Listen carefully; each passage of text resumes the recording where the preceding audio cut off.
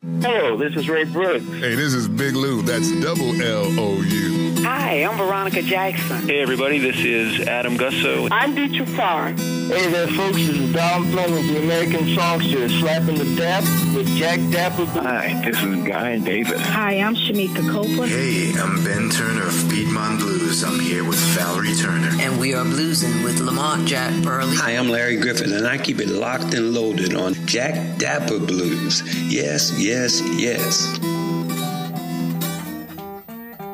A dynamic songster of the early years, having the quill wrapped and hung around his neck as he picks the guitar, Henry Thomas's songs represent the oldest tradition of American black music ever recorded. Along with the blues and ragtime, he played early minstrel songs, black spirituals, square dance tunes, hillbilly reels, waltzes, coon songs, story songs, work calls, stomp and hollers, and pop songs of the day. Henry Thomas was one of the oldest black musicians who ever recorded 23 cuts on Vocalion Records between the years of 1927 and 29. His music is a great opportunity to hear what African American traditional music sounded like near the end of the 19th century. Welcome to episode 2 of the Jack Dapper Blues podcast series in association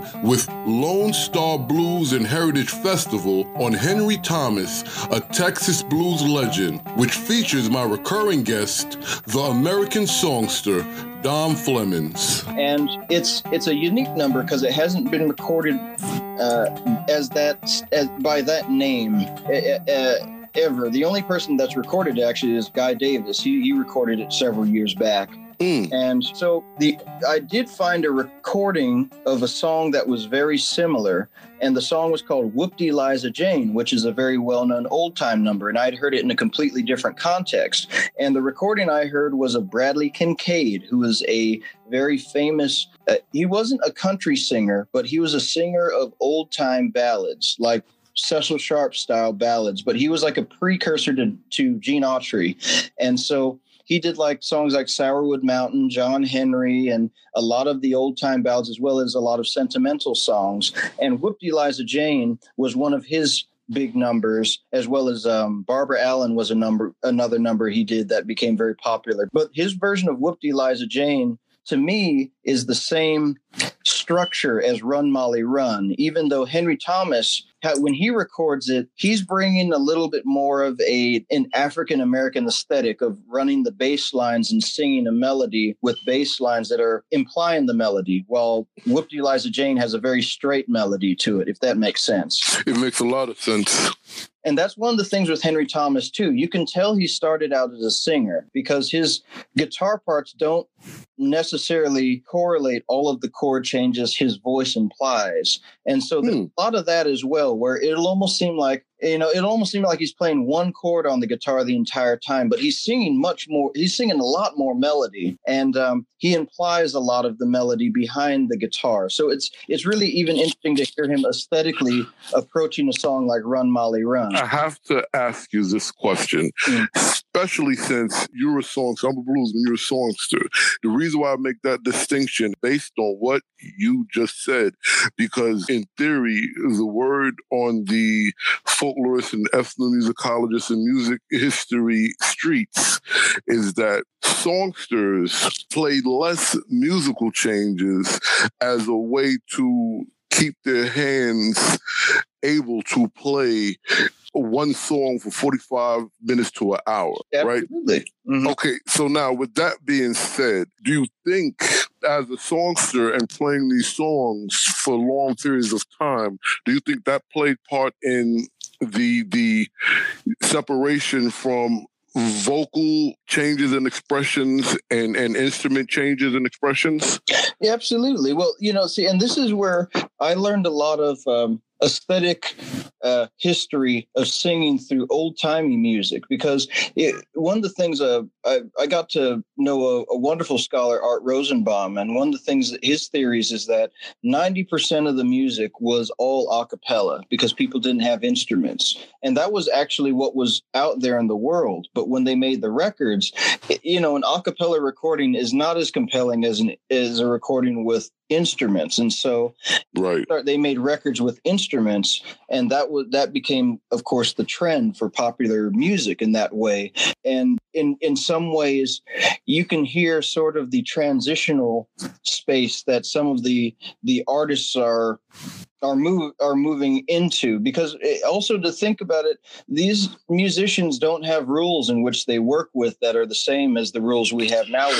Right. And so, how a song is put together, or how authentic it is, or how true it is to the composition, I think that stuff was all up for grabs. And so at times you find very complex musical ideas being presented, but it's in a form that is not the same as a professional orchestra. And so Henry Thomas, again, toes that line, because one of the things that Stephen Colt mentions is that he can't keep rhythm. But to me, several of the songs, including, a perfect example is Run, Molly, Run. When Henry Thomas starts out, he does almost a rhythm like 1, 2, 3, 4, 1, 2, 3, 4, 1, 2, 3, 4, 1, 2, 3, 4, 1, dun, dun. Then he does 1 and he starts singing. And to me, that's a horn vamp.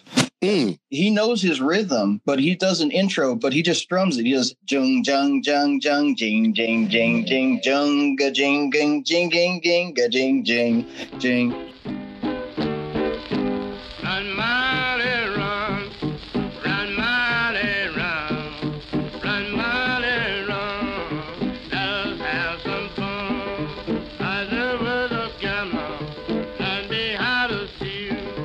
Learn me how to steal those cards. Oh, that Jack is straight. Run, Molly, run. Run, Molly, run. Run, Molly, run. Let's have some fun. Music in the kitchen, music in the hall. If you can't come Saturday night, you need not come at all. Run, Molly, run. Run, Molly, run. Run, Molly, run. Let's have some fun. Well, I the polka, well, I the gin, well, I the polka, died on the train. Miss Liza was a gambler. She learned me how to steal. She learned me how to steal those cards. Oh, that jacket train. Run, Molly, run. Run, Molly, run. Run, Molly, run. Let us have some fun. I went down to Huntsville. I did not go to stay. Just got there in good old time to wear them bowling chains. Run, Molly, run. Run, Molly, run. Run, Molly, run. Let us have some fun. Cherry, cherry, cherry like a rose. I love that pretty yellow gal, got a mighty nose. Run, Molly, run. Run, Molly, run. Run, Molly, run. Let us have some fun. Oh, Liza Jane, oh, Liza polka, died on the train. I went down to Huntsville, did not go to stay. Just got that due time to wear them bowling chains. Run, Molly, run. Run, Molly, run. Run, Molly, run. Let's have some fun. This Liza was a gambler. She learned me how to steal. She learned me how to steal those cards. To hold that jacket straight. Run, Molly, run. Run, Molly, run. Run, Molly, run. Let us have some fun. She went down to policy, did not go to stay. She just got time to do time to wear them golden balls. Run, Molly, run. Run, Molly, run. Run, Molly, run. Let us have some fun. And then he starts the song. And that's something that is, to me is very indicative of where he's coming from mentally when he's presenting these songs to the recording machine, is that would give you the intro, and then he can begin to tell his story. And so that's something that, like, there are a couple of other songs I'll bring up that speak on that a little bit more directly. But with the string band stuff, so Run Molly Run is the only one that I would classify as just a straight string band number that he does with no quills. But the other three are quills showcases of masterful quills. And so he has the Fox and the Hounds, which of course is the same name that the harmonica number that Sonny Terry and D. Ford Bailey and many of the great pioneers of blues harmonica and country harmonica all played. And so he does a quills version of the Fox and the Hounds. And it lends itself to a fiddle tune called The Cacklin' Hen. And if you've seen the movie Louie Bluey, that's the number that Louie Bluey's playing on the fiddle when he does all the really great bow jumps and all that stuff. So it's the same melody, but again, with the quills being a pentatonic instrument without having all of the notes of a diatonic scale, he implies the Cacklin' Hen through the quills. And then breaks into the square dance calls. And he says, "Oh, Liza, oh, little girl, I'm going home. If I live, don't get killed. Goodbye, fare thee well." He goes into this whole sort of, again, it's very much hip hop and James Brown. That's funny. Yeah, the words aren't necessarily sensical to these numbers, except for Charmin' Betsy. But when he's singing them, it's like James Brown. When he's singing popcorn doesn't necessarily mean anything literally, but when he's saying it, he's implying all of the things that popcorn means. It's very multifaceted when he's telling you about popcorn, or a Mama Popcorn, because that's another sequel, and he's talking about Mama Popcorn instead of just popcorn. Right? No, seriously. Yeah. When Henry Thomas is strumming, again, as you mentioned, with these long square dance songs, Henry Thomas is in open tuning, and he's not doing the complex things that people like Charlie Patton are doing, but he's running bass notes. So his rhythm is do do do do be do do do do do do do do do do do do do do. So it's almost like a combination of a oompa band, or if you think of Mexican Tejano music, or you think of just square dance music in general. Still fiddle and banjo playing bands and square dance and old time bands still play this way now, but it's just he's driving the guitar lines really hard in the background while the quills just push right into the front. And it's funny, I even tried to just transcribe the words that he's singing for these square dance calls. It's so appealing to listen to the quills. I find I'll put the record on and I won't even remember to transcribe the words, because it's almost hypnotic, and I forget that I was listening to the song almost in a way, No, I totally understand that, and that's an extreme dynamic.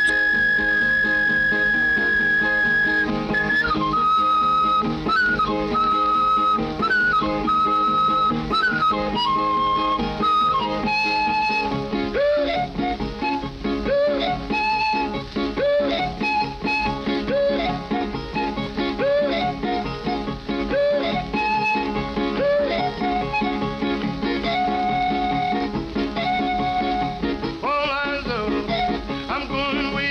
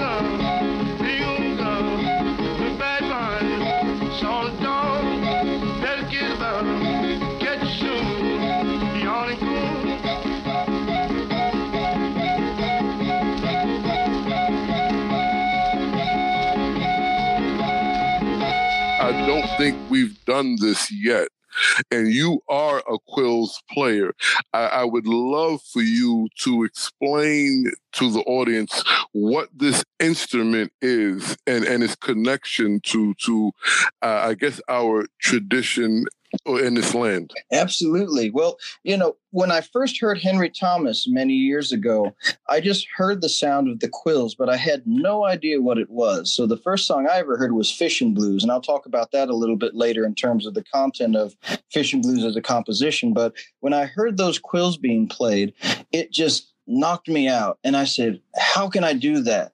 How can I make the sound? And what is the sound? And so I began to search. And so the quills are a panpipe. So if we think of like Greek mythology, the panpipe are a series of canes that are of different lengths, almost like the sound is almost like if you blow over a bottle and you make a sound blowing over a bottle, and then you put a little water in it, it makes the bottle a little shorter and the tone is a little higher. And if you were to have 6 bottles with different lengths, you could make a whole melody with all of those bottles. And so the quills are built on the same idea. You have different quills that are, I don't know, let's say maybe 10 inches long, all the way down to maybe 4 inches long. And I have 9 of them on the one that I have built. And that has a pentatonic scale that is a minor scale, not to get too technical on the musical notes parts for people that aren't players, but it works perfectly for songs in minor keys as well as certain types of 3-chord songs, which is the basis of most blues and the basis of most country music. And most types of folk music have 3 chords. And so these quills fit perfectly within this spectrum of notes. And so with the quills, they don't know exactly where Henry Thomas might have gotten them from. But with the cane reeds that are on the bottoms in Texas, there's just an ancient tradition of quills making. And this is in Spain. This is in parts of India. This is in the Congo. This is in over in the Southwest and in the Andes. They have all sorts of quills, very different types of quills with different scales, different makeups.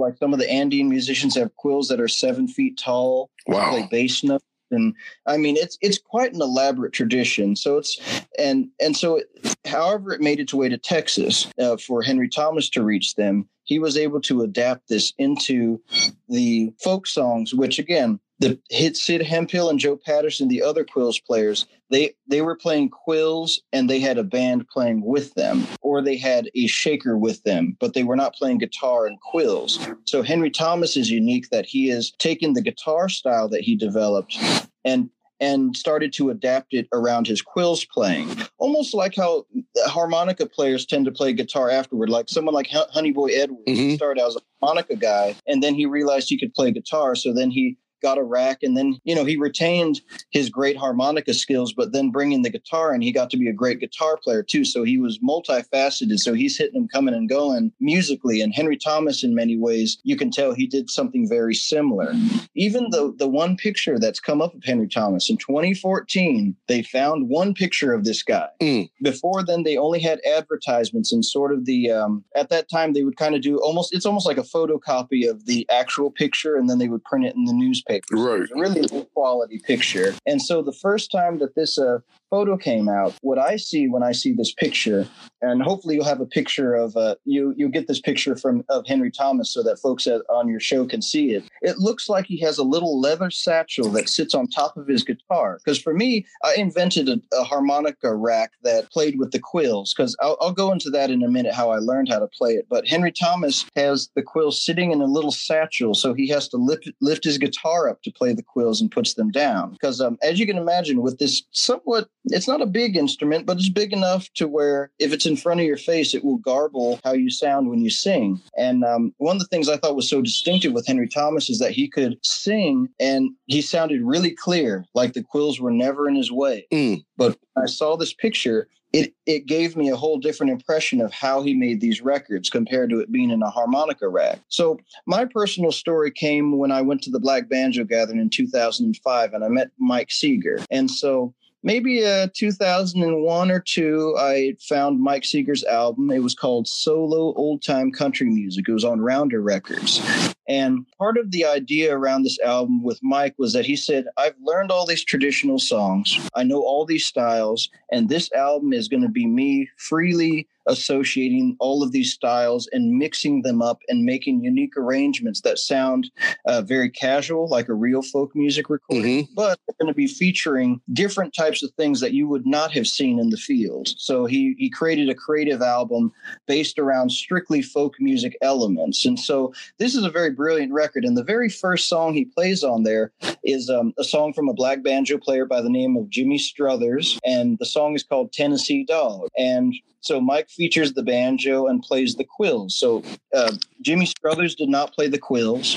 So Mike added this Henry Thomas aspect onto this particular song. And it's a great recording. I mean, it really just changed my life, because after hearing Henry Thomas, I finally found a recording of a contemporary musician who played this instrument. So it was in high quality. It sounded like Henry Thomas. And from there, I was devoted to trying to figure out how to get that sound. So when I met Mike Seeger, the first thing I asked him was, where did he get the quills?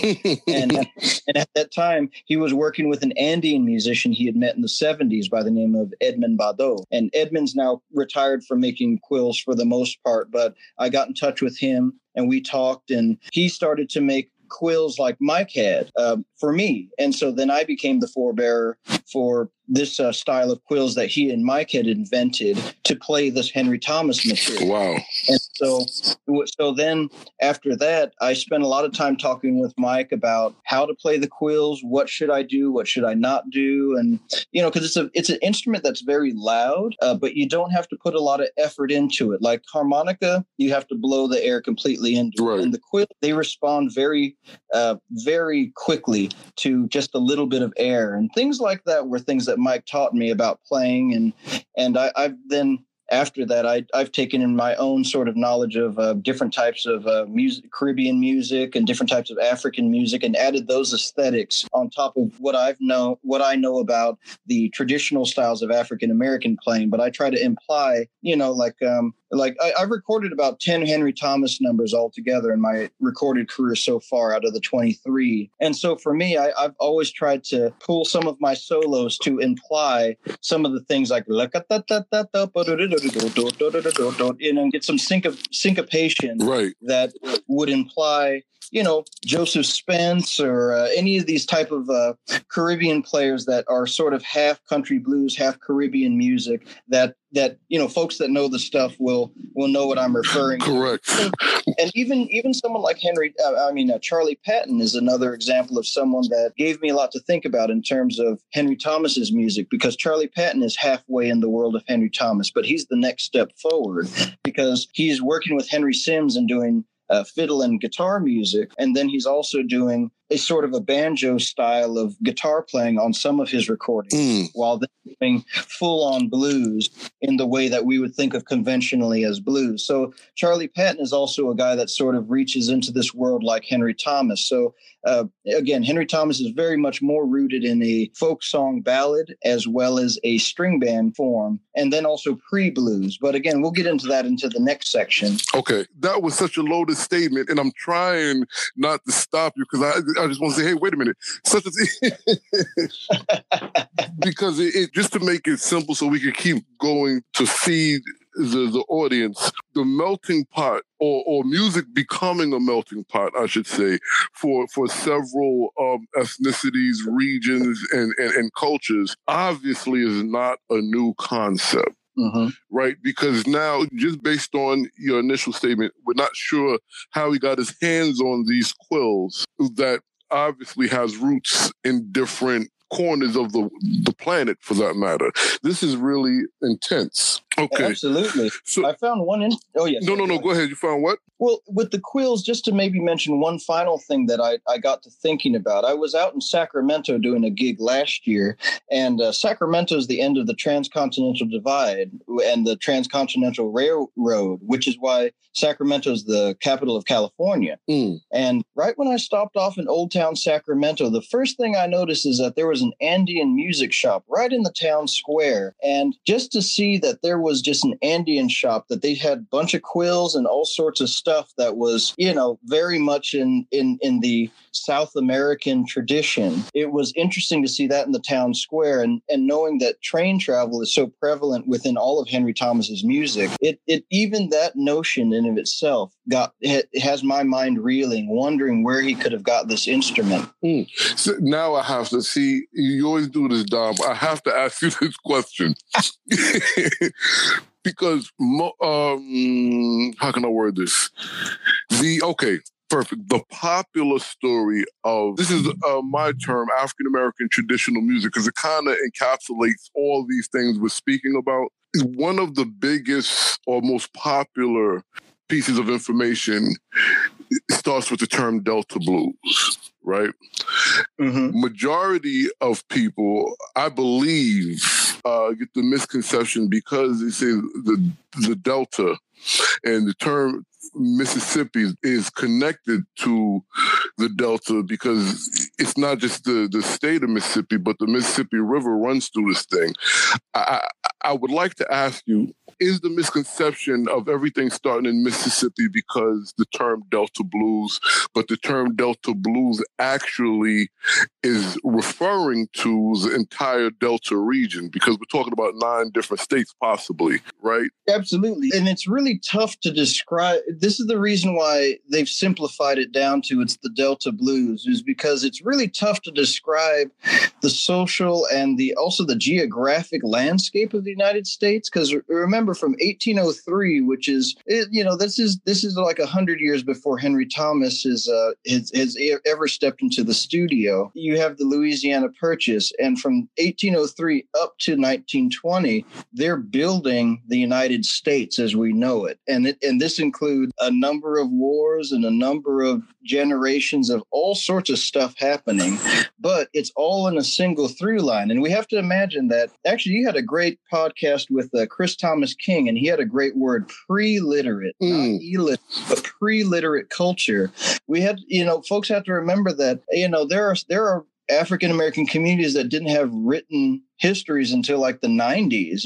They just wasn't really out there in the mainstream for people. And we're just getting to the spot where folks are even know that they should be asking, let alone getting the information from these elder statesmen and women. Because, I see that there are always wonderful church women that have been around for 108, 9 years. And, it's like, for real, like women that like grew up and they're like, I remember when we used a horse and buggy, and then they saw the internet, and so it's a small demographic these days, but to know that if they weren't there, their parents were. And so one of the things I've been finding with this history that's so amazing is boat travel goes up the Mississippi River. So if you're going from Europe and you want to get to St. Louis, you're going to go down the eastern seaboard, go to New Orleans, and go straight up to Chicago, and then cut over to St. Louis.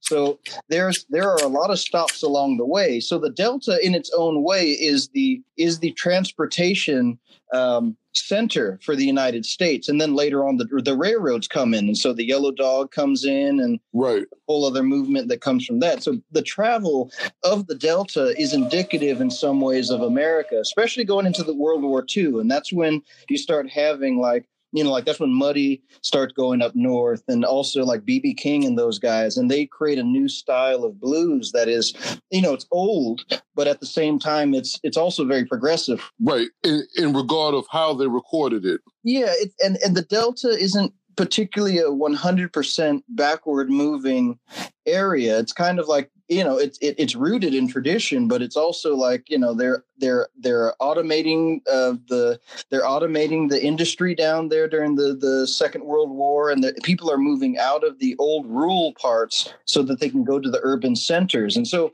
that's part of why the blues starts to develop. But this is also the reason why W.C. Handy's is in Memphis, while Muddy Waters is in Chicago. So we have, there's quite an elaborate history, because if we pull it back just a little bit to W.C. Handy, this is when we start finding the next section, proto-folk blues. That's another part of Henry Thomas's repertoire.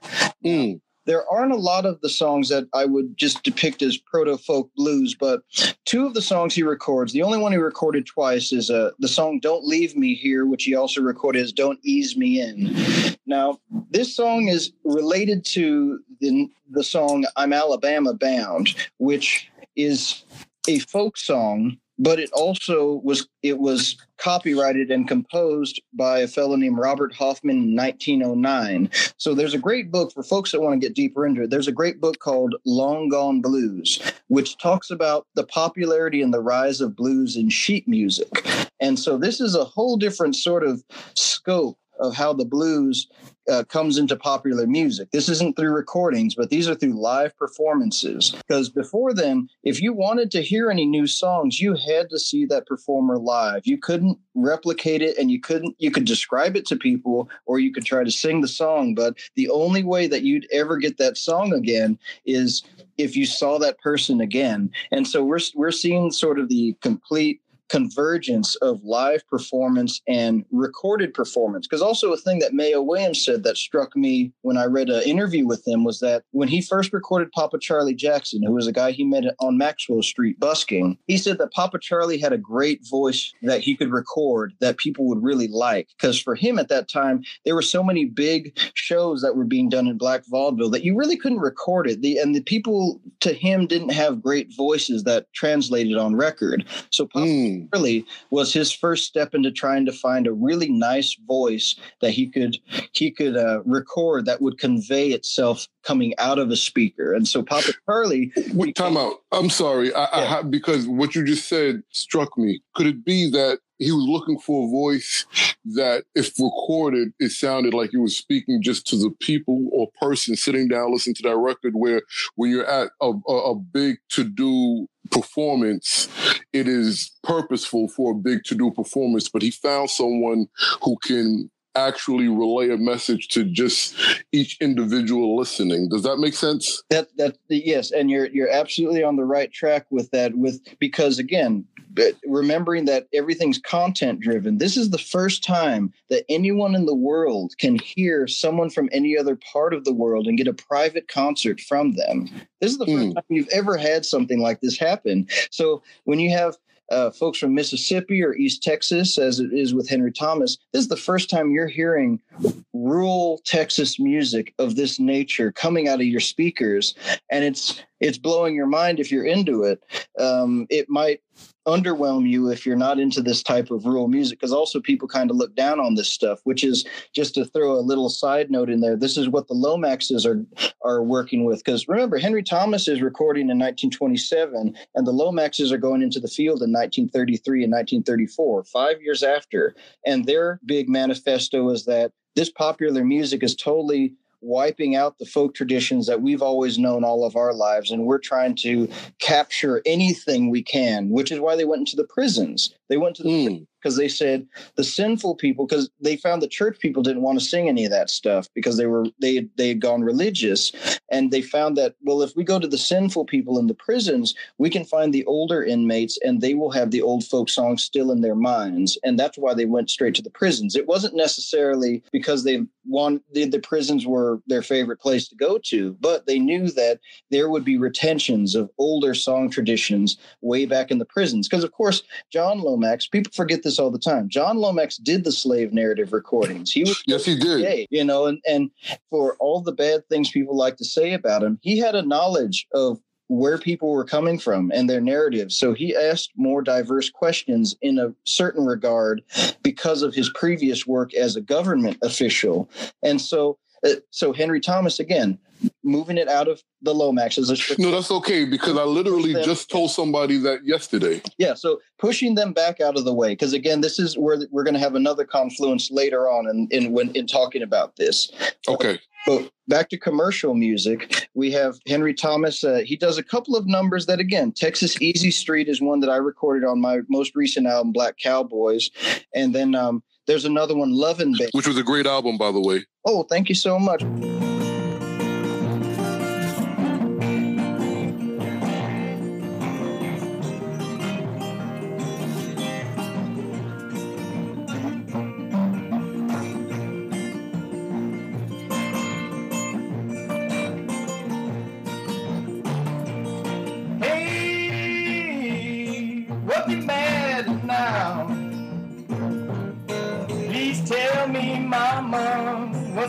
matter now? I'm going back to Texas, live on Easy Street. When you see me coming, don't call my name.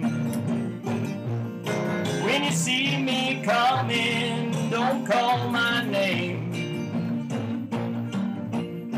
I'm going back to Texas, live on Easy Street. Ooh, what's the matter now? Please tell me what's the matter now.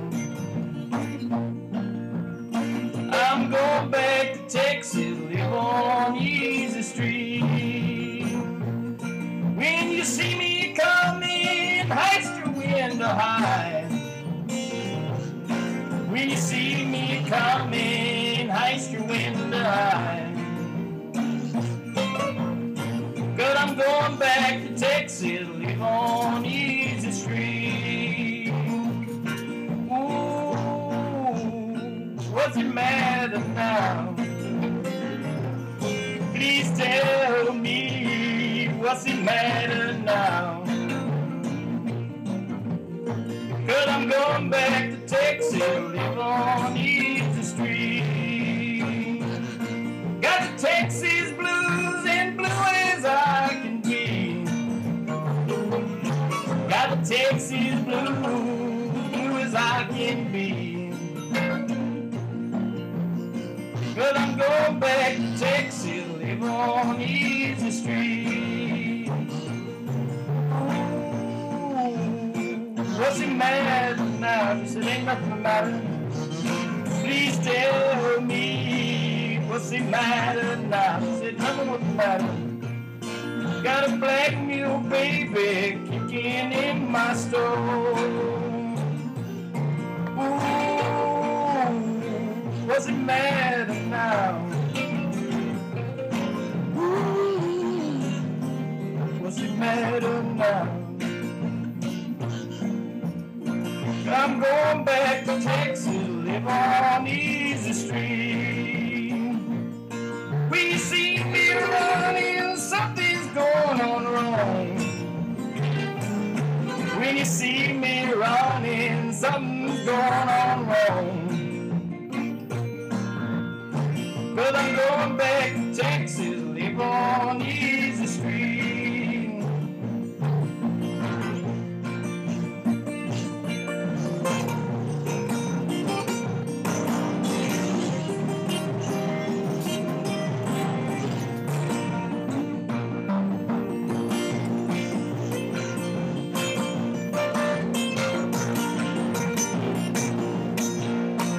But Henry Thomas also was a big part of the structure of that album musically because of all of these different styles he's representing. Because again, when you start to delve into it, and then also you start going into some of the work that that Abbott and Saroff have done in their books, Out of Sight, Ragged But Right, and then the most recent book, The Original Blues, you start to find that there's a very elaborate all African-American black vaudeville scene that precedes recorded music, and it actually gets sidelined ultimately by records in a similar way that we are now seeing performers that are being that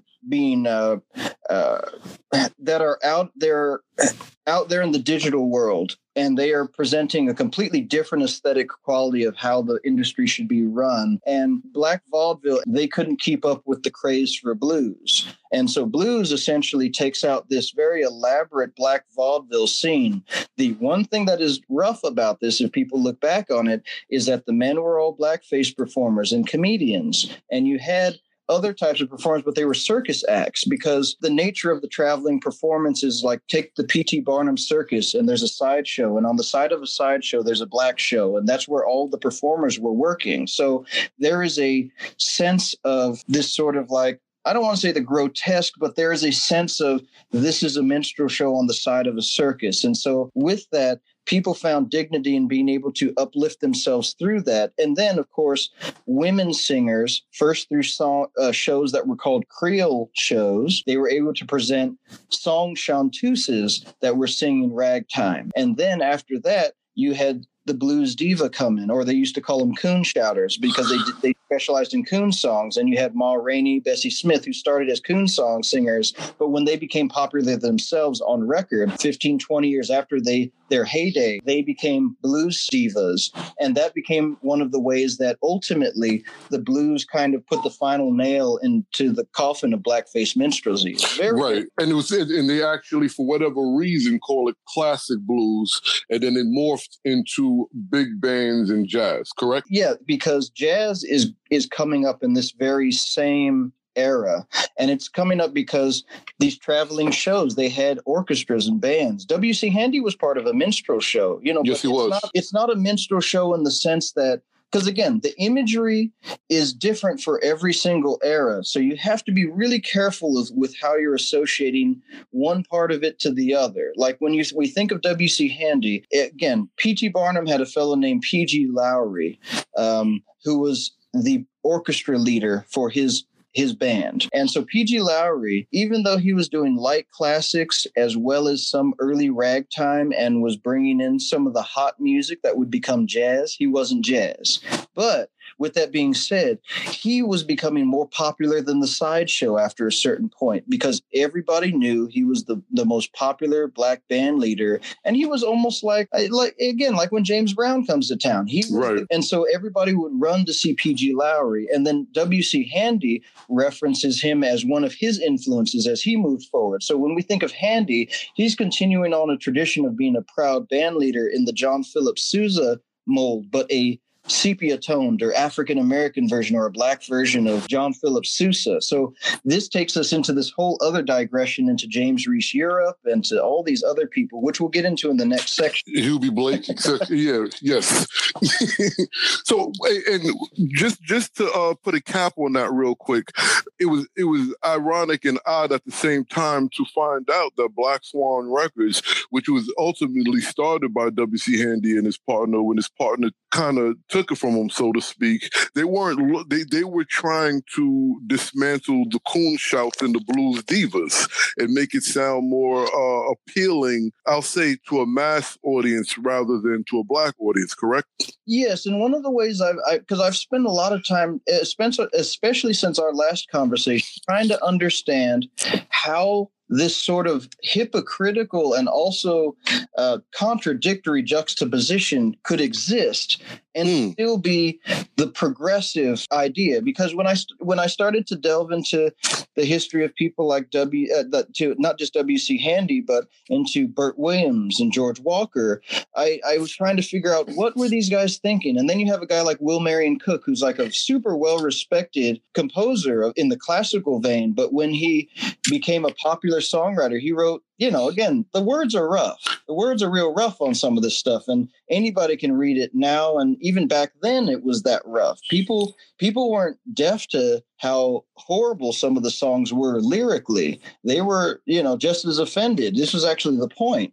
And that's one of the things that happened is once emancipation came, minstrel shows took on African-American performers, and there started to be black troops that said, we're the real thing. You've been seeing the fake thing, and now we've got the real thing. And then they began to work on the circuit, in the same circuits worldwide, and they were presenting the real thing. And they ultimately superseded all of the guys that came before them.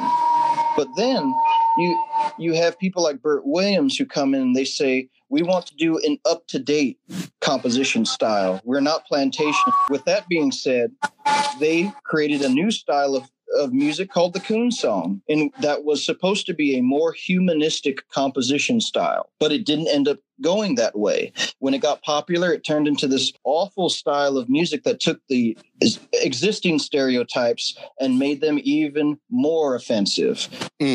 But at the same time, these composers are using horrible words to convey beautifully sophisticated musical ideas in a pseudo-classical vein, almost like modern composition. And so it wasn't until they took the words out and banned the words that you have Scott Joplin. Right. Hubie Blake, etc. So now to bring it back to Henry Thomas, because you said something earlier in this podcast that actually fits perfectly right here, that Henry Thomas took all those words out as he presented these songs. Well, in the Abbott and Saroff book, Ragged But Right, there's an article from Bob Cole, who was actually the first African-American performer to make the first all-black run musical comedy on Broadway. It was called A Trip to Coontown, but it was a sort of like a travel log style musical that showcased all these different performers. And so Bob Cole and his partner, James Rosamond Johnson, they were a duo, and they were the first guys to show up in tuxedos and refuse to do blackface. And they made their way through the vaudeville scene. And ultimately, Bob Cole worked himself to death, literally. But he refused to perform in blackface, and he even came up with a whiteface character that was an Irishman. And look him up. It's a really bizarre but amazing story. But with that, he was one of the ones that set the trend. But in 1909, there's an article, a big article in the Indianapolis Freeman, where he says, we got to stop using this word, COON. We got to get out of here with this word, because we started it out to be a way to get past everybody else, but now it's gone too far. We got to pull it back, people. And it's a really elaborate article about how he and his cohort, which included Burt Williams and all of these guys, started this big elaborate chain of this composition style. And now they're regretting it, because they're finding that it's going beyond just the theater. It's going into the streets, and it's affecting people. And so there was a conscious effort by the people who put that out there to say, okay, let's stop. And by the 1920s, you start seeing that that's what happens. Gus Cannon's another one like that too. He has several songs. Frank Stokes is another guy like that, where there are songs that in their original form, there are quite a few offensive words, but when they record them in the 20s, that's out the window. Okay, so it's almost safe to say that a lot of black musicians that were able to record in, can I say, the late teens through the 20s, all got that memo, even if they were quote unquote traveling hobos, and took this serious. Absolutely. Because we have to think of, by 1909, we're thinking of people like Jack Johnson are a part of, he's from Galveston, Texas. So that's part of the landscape. Marcus Garvey is part of the landscape. Right. Washington. So we have quite a bit of progress that's happened by the time the late 1920s come along, to where people are a lot more conscious of these things, compared to it just being compositions that are being pumped out and people are just doing the popular songs without even thinking about it. And so, again, ragtime emerges as a popular form once they take the words out. And so all of the ragtime music becomes something that can be lauded as a strong part of African-American culture. And then, of course, one of the greatest forebearers of ragtime, U.B. Blake, he takes it into a different direction along with his partner, Thistle. So you have Shuffle Along, which essentially kind of kickstarts the Harlem Renaissance and the jazz era in a type of way. But knowing that 2 steps before that, these guys are being backed by these fellows that have this offensive type of music to our modern ears, but these are guys that are pushing forward and saying, take it forward. And so even Bob Cole's partner, James Rosamond Johnson, his younger brother, James Weldon Johnson, was a co-writer of many of the compositions that Bob Cole and his older brother, James Rosamond, wrote. But James Weldon his last composition he did actually before he got into politics was Lift Every Voice and Sing. Correct. This goes dead on into the roots of the ideologies that would come later. Because of course the Harlem Renaissance is about a pan-African American experience. But we have to remember that all these communities had to come from somewhere. It even leads right into the next section, which is pop blues, which is popular blues compared to folk blues. So music of the popular stage that is blues based, or has some 12-bar blues, but there's this kind of gray area for pop blues.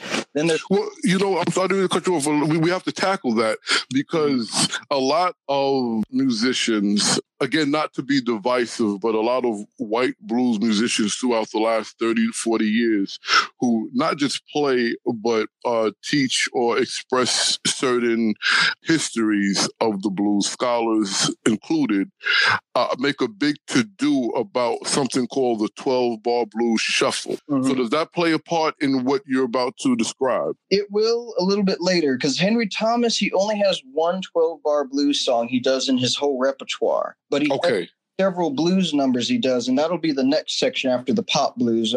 I'll go into more of the straight blues. Okay. But the first one in the pop blues is the Fishin' Blues. That's his most well-known number of all time. It was on the Anthology of American Folk Music. Taj Mahal recorded it on his Giant Steps in the Old Folks Home album. The Lovin' Spoonful recorded it. So John Sebastian has featured Fishin' Blues for years. And I've even recorded it. And I've developed my own version of playing it.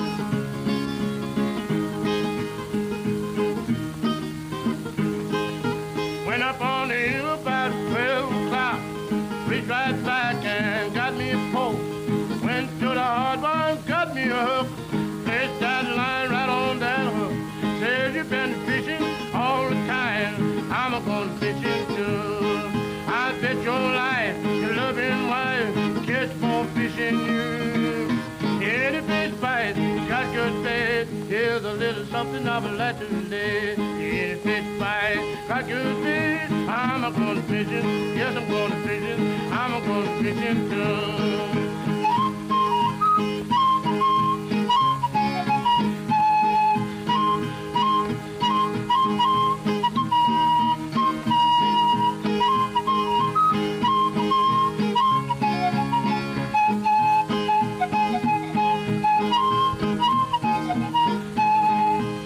Down the river about 1 o'clock, spider, catfish swimming around. I got so hungry, didn't know what to do. I'm gonna get me a catfish too. Yeah, you've been fishing all the time, I'm gonna fish it too.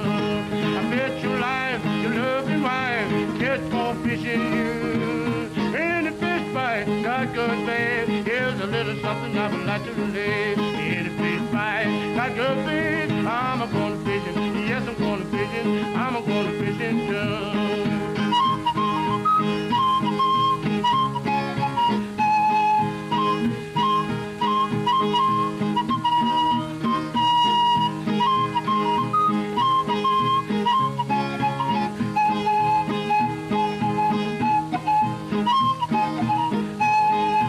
Put on the skillet, let my leg, mama gonna cook a little short bread. Say you've been fishing all the time, I'm gonna fishing too. I bet your life, loving wife, get more fishing you. Any fish bite, got good bait, here's a little something I would like to lay. Any fish bite, got good bait, I'm gonna fishing, yes I'm gonna fishing, I'm gonna fishing too.